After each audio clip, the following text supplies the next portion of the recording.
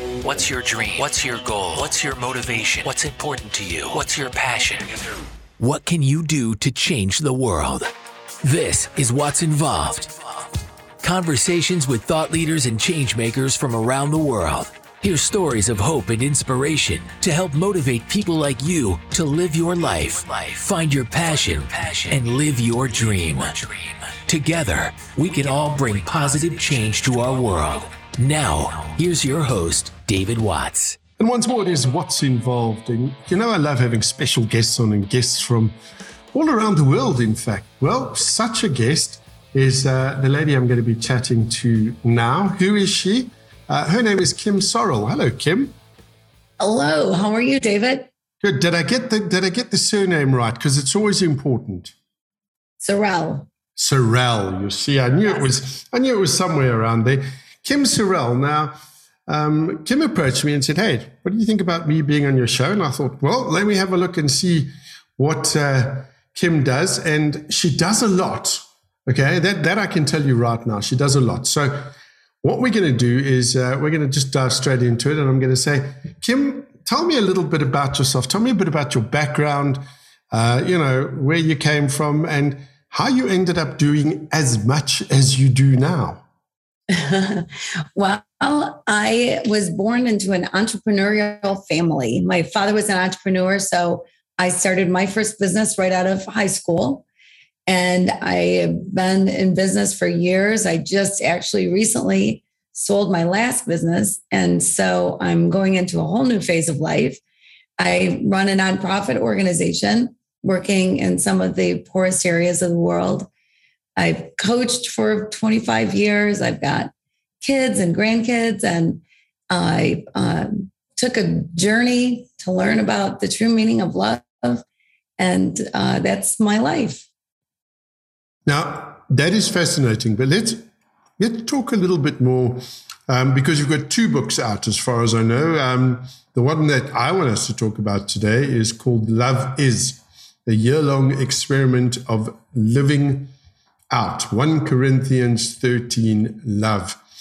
So what made you decide to get into this book? I mean, it's your second book, if I'm not mistaken. Right. Yes, it is my second book. I was diagnosed with breast cancer a few years ago. And 4 months later, my husband was diagnosed with pancreatic cancer, and he passed away just 6 weeks after that. And going through that just made me question the real meaning of love, the true meaning of love, because it's not like you go to a bookstore and there's a manual on love or a love for dummies. We just kind of learn love from our parents, from people around us. And the funny thing is that everything that we learn about love isn't necessarily really love. And things that are done in the name of love aren't always really love. So I decided I would dedicate a full year to figuring out the true meaning of love. Okay. And how did that journey start off with? This was after your husband passed away and you said, okay, here we go. I'm going to do a year figuring it out. But how did you decide on what this year of figuring out love would be about and would look like? Well, I wasn't quite sure how to go into it. And then there's this beautiful 2,000-year-old poem that you hear often, and kind of people's eyes can kind of glaze over sometimes because here it's just heard so often, but love is patient, love is kind, does not envy, does not boast, etc. And I thought, well, that's a good roadmap. If I start there, then I can take one word a month and figure out what is love that is patient, what is love that is kind. There are actually 14 words and phrases in that poem. And so it took me a bit longer than a year. But what I figured out, David, is that once you put love is or love isn't in front of anything, it totally changes the meaning. And I happened to be in Haiti most of the time when I was working on this, when I was working on finding love. Okay. Now, I mean, sure. Haiti is not the kind of place you would necessarily go for love, particularly if I understand the current political situation there and it's a dangerous place to be, isn't it? It certainly can be. And right now, more dangerous than sometimes. Kind of goes in waves with Haiti. Unfortunately, the government has had its issues over the years, and there's only so many police officers. There's only so much crime prevention, and there's a whole lot of poverty, a whole lot of hungry people. And there are things that people do to keep their families alive. So it can be a dangerous place. I think like anywhere in the world, you just have to be smart about where you go and what you do, and you can stay safe. Yeah, listen, you're talking to a South African. Yeah, we know all about places that aren't 100% safe. But anyway, so Kim, you spent a lot of time in Haiti. Talk to me a little bit along this journey. You've mentioned that you were in Haiti. What was something that surprised you about this whole concept of love? Well, every month was a surprise for me. And it took the entire month to figure things out. But right out of the gates, the love is patient, the very first thing. I thought I knew what patience was. I started each chapter in my book with what I think it is. And you know what patience is. People know what patience is. You're not honking your horn if you're stuck in traffic, or you're not stomping your foot because you're ready to go and they're not ready to go. That's patience. But what I figured out is love is patient, is way different than that. I, first of all, believe you're supposed to love everybody. And so if you love the person you're with, then you love that as patient would say that this moment right here, right now is the most important moment of your life. What's in the past is in the past. What's in the future is yet to come. This is the moment. This is a moment that will come and go with or without you. And if you love the person you're with, then you give them all of you. You give them your full attention. I used to think I was the greatest multitasker in the history of the world. I could be deep in conversation, be thinking about a meeting I have later, be thinking about what I need to stop and pick up on the way home from the grocery store, and still be fully engaged. And I found out that's just not true. I need to be focused and really listen so that I really hear what the person is saying, what the person I love is saying. It's so often easy to be distracted or to think, oh, I got to go. I really don't want to be in this conversation, or be thinking ahead of what your rebuttal is going to be, what you're going to say next, rather than really listening to the words that are being told to you. And love that is patient would say, stop and focus and listen and be fully present in the moment.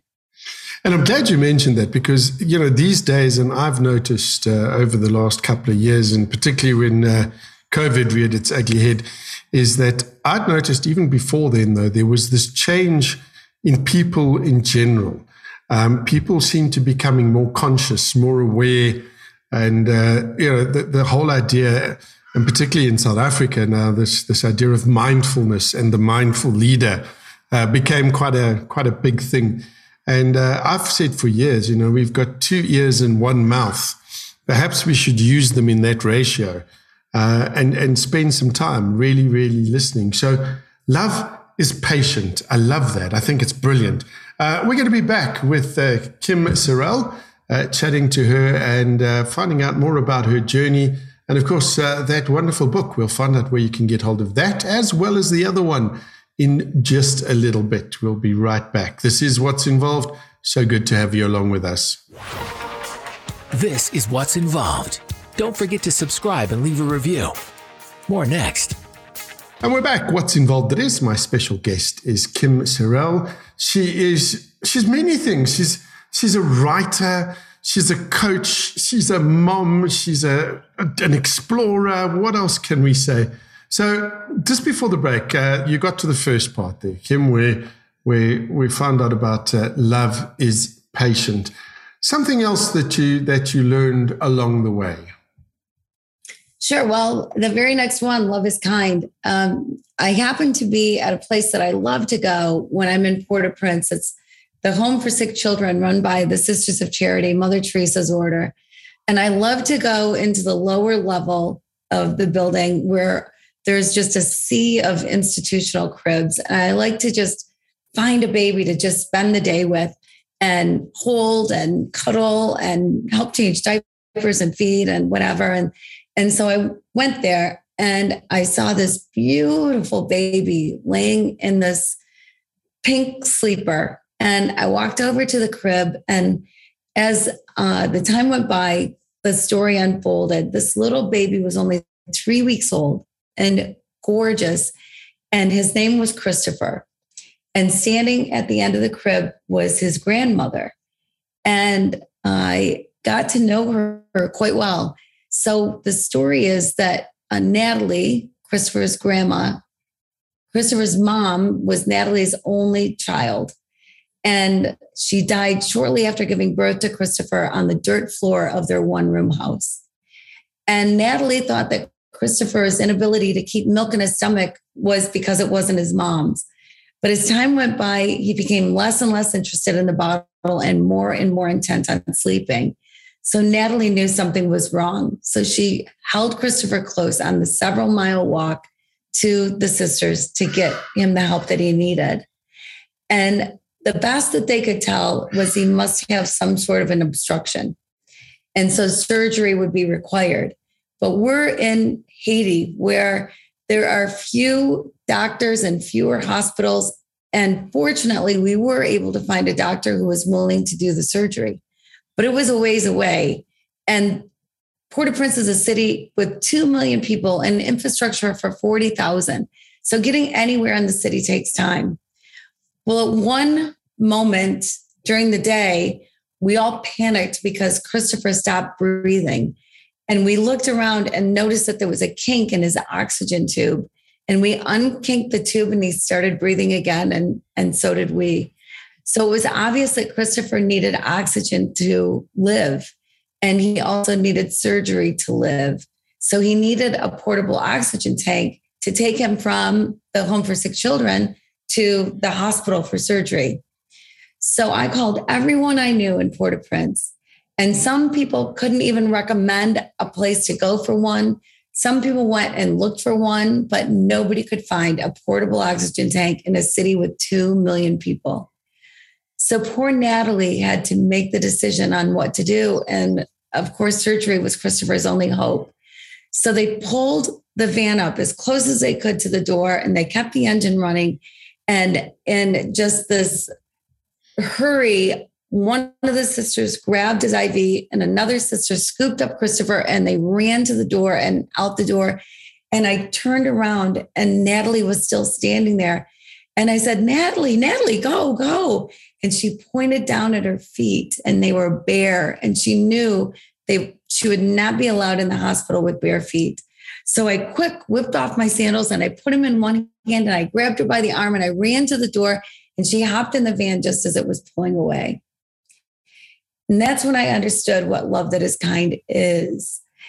Love that is kind would do that. Like, of course I gave her my sandals. Anybody would give their sandals away. I would go barefoot the rest of my life if it meant that Natalie could hold Christopher.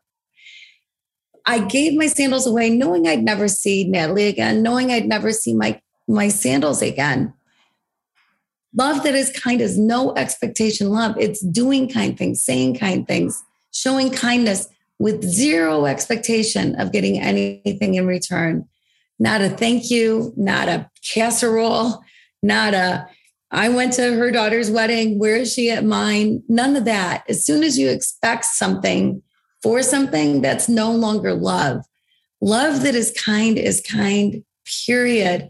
But I'll tell you, David, what Natalie gave me that day, allowing me to share that day with her and with her precious, precious grandbaby, I will never stop loving Christopher. I'll never stop loving Natalie. That day was incredible. And for her to share it with me was a gift that was so much greater than a pair of sandals. And, that is an amazing thing. And particularly, in today's times, today's life, we're so busy, and, it's easy to throw around the word love, and it's easy to talk about unconditional love. but it's not that easy to practice. And I love the fact that you say that it is kind and it's this giving without any expectation. That is a big thing, though. And wow, to learn a lesson like that in Haiti must have been definitely an eye-opener for you. Now, as your journey continued, Kim, what other sorts of revelations did you come across? Well, one of the toughest ones for me, one of the ones that I dreaded was, it says, love keeps no record of wrongs. And I thought, well, you hear forgive and forget, when you might forgive, but forgetting is a whole different story. You don't forget the things that happen to you. So the month that I was working on that, I was asked by some men in the United States to travel with them out into the countryside of Haiti to see a water project that I was working on. So I took 2 Haitian friends with me who also happened to be men to translate and help with the project. And we got to where we were staying, and it was just a very small building with 2 rooms, 4 twin-sized beds in each room. And it was surrounded by a cement wall. And the head guy of the American guys pulled me aside. Kim, can I talk to you? I said, sure. And he said, did you see the rooms? And I'm thinking, buddy, there's nothing else to see. There's nothing here. And then I thought, oh, he's thinking I'm going to want my own room. And there's only so much space. And so I'll just say, well, that's okay. I'll sleep outside. And he'll say, no. If anyone should sleep inside, it should be you. And I'll say, well, I don't mind if there's other people that are in my room. And he'll say, good, because there's only so much room. And so I thought it would all be settled. So I said, well, it's okay. I'll sleep outside. And he said, oh, good. Because we have men with us that would not want to have a woman sleeping in their room. And I'm thinking, what did I just get myself into? There are tarantulas and snakes and chupacabras and who knows what else is lurking in the bushes of Haiti. And I just committed to sleeping for 5 nights on the ground outside. So I was so afraid that something would crawl on me, bite me, I'd lose a limb or have to be airlifted to Miami or, get some sort of anti-venom or who knows what could possibly happen. So the first night I blew up an air mattress that we happened to bring along that held air for about an hour. And it was really loud. There were dogs barking and horns honking. And finally 1 a.m. or so that died down. And then voodoo drums started in the distance. And that continued for a couple hours. And finally 4 a.m. or so, I was able to doze off and get some sleep. So the first night came and went without incident. All was well. The second night came, the dogs, the horns, my empty air mattress, sleeping on gravel, the voodoo drums. Finally, I'm sleeping, but I woke up because there was something on my leg. And I thought, oh my word, what could it possibly be? I hope that I'm going to live through this. And so I slowly lifted my head and I slowly opened my eyes. And it was a chicken. There was a dang chicken on my leg. And at first I didn't know whether to be mad because this chicken interrupted my little sleep or be happy because it wasn't a tarantula or something much worse that it could be. So I shooed it away. And then the third night came and went and nothing happened. The fourth night came and again, no air in my air mattress and the voodoo drums and the dogs and the horns and finally sleeping. And again, I woke up because there was something on my leg. So again, I was full of fear and I slowly lifted my head and I slowly opened my eyes. And again, it was the dang chicken. And again, I didn't know whether to be mad or be happy. But that night we had chicken for dinner. So my last night was without incident. And at first I was really angry at these guys, David. I was thinking, boy, I hope my sons wouldn't treat a woman like this. I'm all about equality, but I am a human being. And we all could have slept in the room just fine. It would have been okay. There was plenty of space to put our cots and air mattress in there. And so I was bitter. I was angry. And here I'm working on love doesn't keep record of wrongs. And then finally the light bulb went off. And love that doesn't keep record of wrongs doesn't forget the things that happens to us, but it changes the narrative. It changes the tone. Bitterness is something that only hurts us, right? It can hurt us physically, mentally. It can hurt us in every way. And quite often the person that you're angry with doesn't even know that you're bitter and angry. But love that doesn't keep record of wrongs just changes the tone and the narrative of the story. So instead of this horrible thing that these horrible men did to me, now it's just this funny thing that happened to me. And now I could literally sleep anywhere in the world and be perfectly comfortable. So that is love that doesn't keep record of wrongs. And I think that's wonderful. Wonderful story as well. You know, I would have thought maybe you should have looked at it in the way that the chicken was keeping everything else away. Because if there was something nasty there, the chicken wouldn't have stayed. This is What's Involved. My special guest is Kim Sorrell. We'll be back in just a bit. We'll be right back with more What's Involved. David would love to hear from you. To leave a voice message, visit what'sinvolved.com and click Drop Me a Voice Note. And we're back with my guest, Kim Sorrell. She is the author of 2 books. The main one we're talking about today is a book called Love Is, a year-long experiment of living out 1 Corinthians 13 love. And we are talking all things love. Now, Kim, it's amazing, and your journey is amazing, and just the fact that you did it, because, and I don't want to be indelicate here, but it's not as though you started this journey out as a youngster just out of university or college, and you sort of were like a lot of us when we're younger. We're not scared to travel the world. You weren't a youngster, were you? No, I was 47 when my husband passed away. And so, right, no, I was far from out of university. My kids were grown. I had grandchildren by then, and different ball game for sure. Well, I think it's wonderful. It's part of the thing that inspired me and drew me to having a chat to you, because I thought, it's going to take some dedication to finding out and spending a year finding out what love actually means. And I mean, having one foot in sort of the United States, which is a first world country, and then the other in Haiti, it must have been a culture shock with a whole lot of things. And now we go back to those gentlemen that were quite happy that you slept outside. Why do you think that was, though? Do you think it's just part of that culture? And they were like, wow, thank you for not having to make us make tough decisions. Yeah, maybe they were fearful. Maybe most of them, if not all of them, I think was their very first time in Haiti. And so they probably were out of their comfort zone and didn't quite know how to behave or how to act. And so that's what they chose to do is let me sleep outside. That could be for sure. Yeah, well, then you know what that means. That means you can come and visit South Africa and have absolutely no problems. Kim, talking about things like that, though, that was fairly scary, but you've had a couple of other scary incidents along the way. Share one of those with me. Oh, gosh. Well, I was chased by a motorcycle gang over the border and going from Haiti to the Dominican Republic. I was driving a truck with 2 of my friends from the United States. We were driving it from Haiti over to the Dominican. We had done a project and we'd borrowed some tools and things from my son in the Dominican Republic.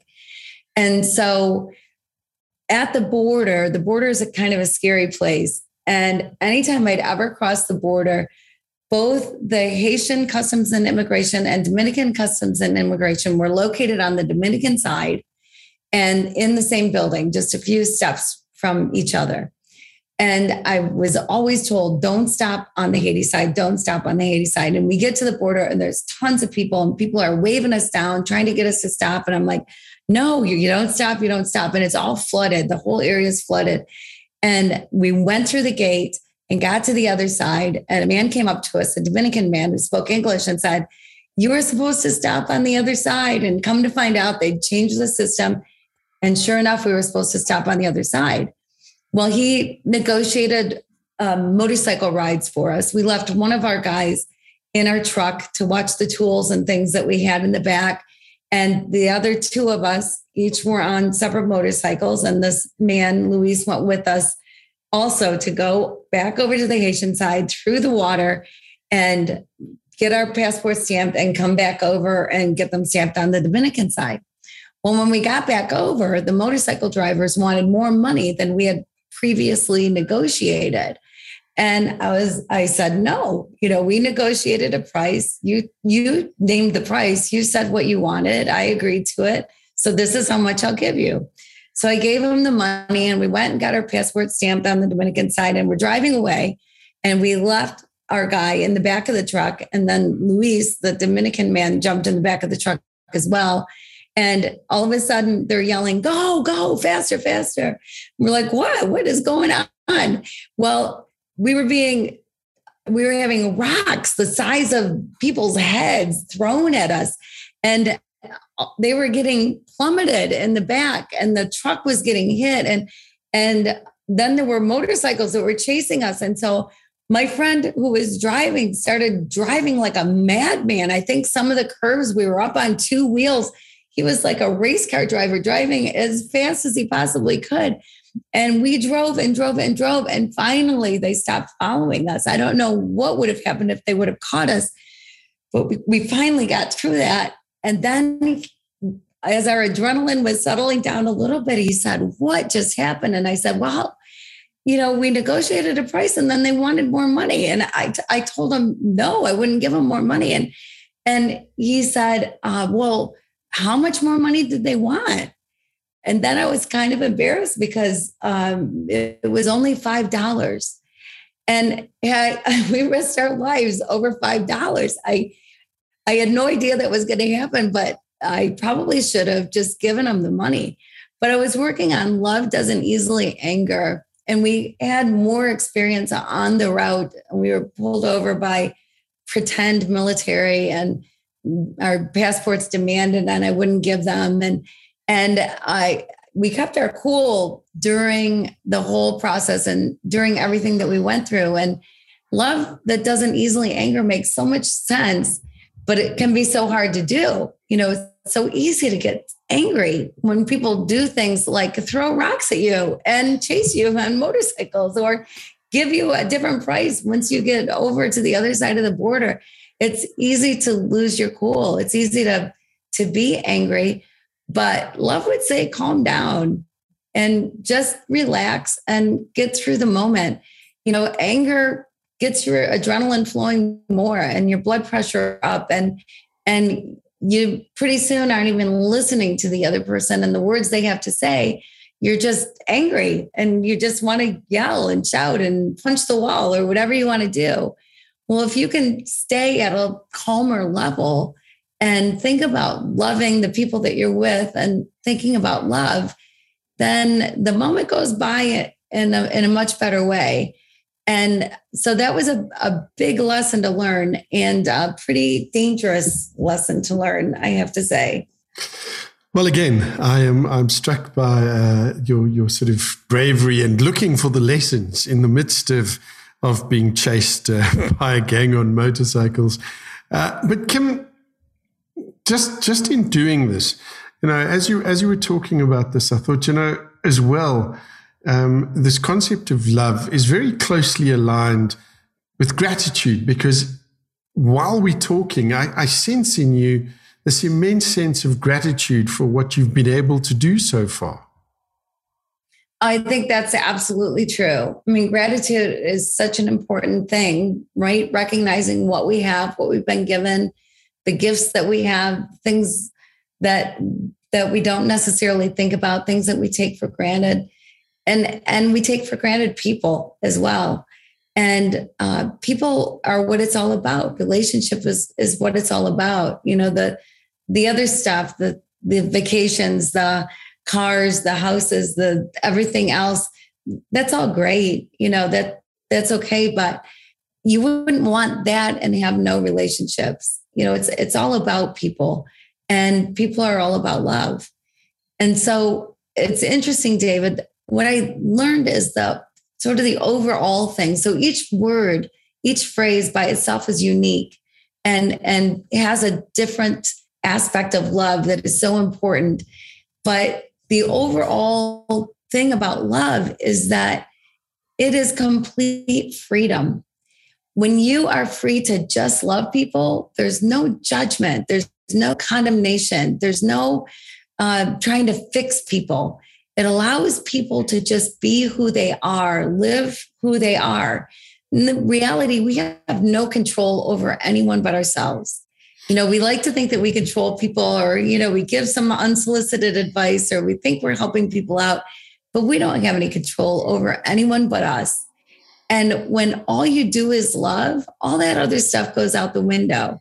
And then you learn to appreciate people and be grateful for people for who they are. And it's a whole different level of gratitude that comes into play. It's really a beautiful thing. Wonderful stuff. We are chatting to Kim Sorrell. She is my special guest right here on What's Involved. We'll be back in just a bit, and we'll be wrapping it up with Kim, because I still want to find out some more. Like, what is the meaning of love? What is love actually? We'll find out about that when we come back. It is What's Involved. Great to have your company. You're listening to What's Involved with David Watts. Have you been to our website? Check it out, www.what'sinvolved.com.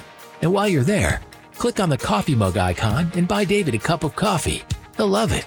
And we're back. What's Involved? Wrapping it up with my guest, Kim Sorrell. So just before the break, Kim, I said to you, I wanted to ask you this question, though. So your journey in terms of, your year or a little bit more that you spent learning about love, what conclusion did you come to? What is the meaning of love? Well, it's interesting. I think a lot of people think that love is an emotion, a feeling like fear or excitement. But love is so much more than that. Love is walking and talking and living and breathing and doing. Love is who you can become. You can become love to others. And when you embody love, your whole world changes. The anger that you have, the, little things that can happen in life, or you get irritated by people because their personality doesn't really align with yours, or even having conversations with someone who doesn't believe the same way you do in politics. That's a big issue in the United States, Republicans and Democrats. But the truth of the matter is, if people just stop and listen and just love people, just look at people as someone to love and care about. It doesn't mean you have to hang out with everybody. It doesn't mean everyone's going to be your best friend, but it also means you don't have any enemies. There's not a reason to have animosity. There's not a reason to have hatred toward anybody or judgment toward anybody for anything.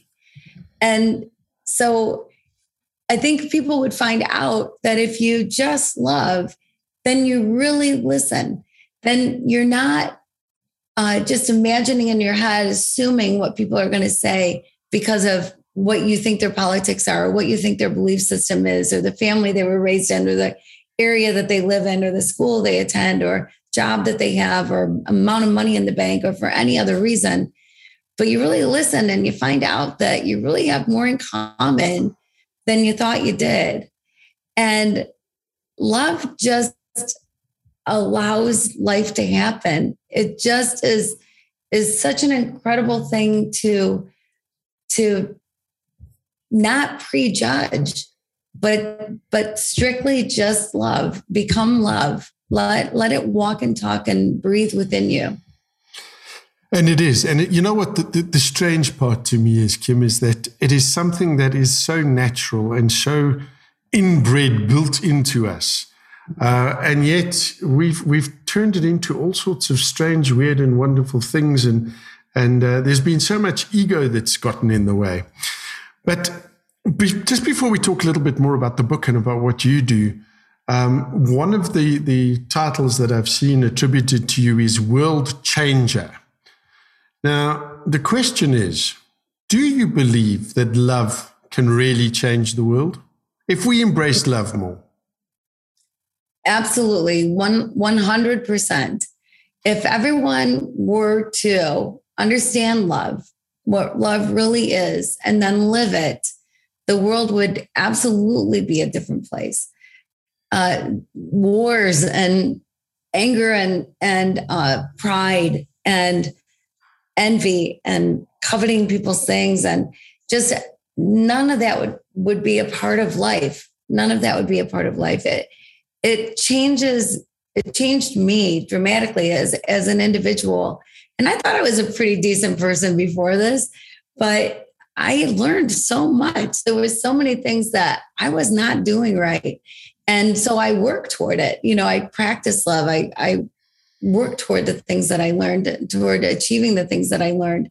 But absolutely, every relationship would change. I think the divorce rate would go down. The abuse rate would go down. Everything that is bad in the world could change and be good. I would tend to agree with you there. And that's one of the reasons I really wanted to have a chat to you, because I believe your outlook, your teaching, your book is something that everybody should have a read of. And I also think, with more love in this world, there's going to be a whole lot less damaged people, because that's basically what we want as human beings. We want to love and we want to be loved. So Kim, hats off to you for doing what you've done. Let's talk a little bit about, there's Love Is the book we're talking about, but you also wrote one, Cry Until You Laugh, which was also, this was your book that you wrote while you were going through the cancer journey with yourself and your husband. And I think that's also going to be an amazing, amazing book to read. Where can people get hold of Love Is? Kim, is it available on Amazon, on Kindle? It is. It's available on Amazon. It's available on Kindle. It's available at many, many booksellers online. It's available in some brick and mortar stores around the world. So it is pretty readily available. There's some other Love Is things out there, but this is a dark blue cover with great big Love Is in white on it. And it's readily available. My name, Kim Sorrell, I'm literally the only Kim Sorrell spelled my way in the entire world, because my name has way too many letters, 2 R's, 2 E's, 2 L's, SORRELLE. It's available on my website, kimsorrell.com. I can be reached on social media if people have questions or want to reach out. I love hearing from people, and I'm speaking as well. And so maybe sometime I'll have the opportunity to come and speak in South Africa. That'd be wonderful. Oh, we'd certainly love that. And I'm, South Africa, very much like Haiti as well, I think could do with a little bit extra love at the moment. I notice one of your accolades you got is from Jack Canfield, a co-author of that best-selling series, Chicken Soup for the Soul. Jack said he absolutely loves this book. It's definitely chicken soup for the soul. He goes on to say, do yourself a really big favor and read this book. So, Kim, the best place for people to find out all about this, because I see you've got a love challenge as well, and I'd love to know about that. All of that is available on your website, which is kimsorrell.com, and it's KIMSORRELLE.com, kimsorrell.com. There'll be obviously links within the podcast and the show notes as well. So, Kim, what I like to ask people, just as we wrap up our interview and before I let them go, before I do let you go, what's next for Kim Sorrell? Well, I want to spread the word. I'm very passionate about the things that I learned about love, and that it really can change the world. It can change people's lives for the better in so many ways. And so I'm doing more speaking and getting out there and just trying to spread the word. I think my next book is going to be Love Is for Kids. And so I'm excited to get going on that. And who knows? Life is an adventure. So I'm going to go where it takes me. Wonderful stuff. That wraps it up for this edition of What's Involved. My special guest, Kim Sorrell, author of her latest book, is called Love Is, a year-long experiment of living out 1 Corinthians 13 love. What a great book. What a great person. Kim, thank you so much. We wish you all the very, very best. Thank you so much for having me. Thank you. There we go. As I said, wraps it up. Don't forget kimsorrell.com. Check it out. Until next time, look after yourselves. Take care. And thank you for listening. Thanks for listening to What's Involved. We hope this episode inspires you to find your passion and live your dream. Don't forget to rate, review, and share the podcast. And to see what's happening, what's going on, and what's coming, follow What's Involved on Facebook and Twitter @What's Involved. Thanks again for listening.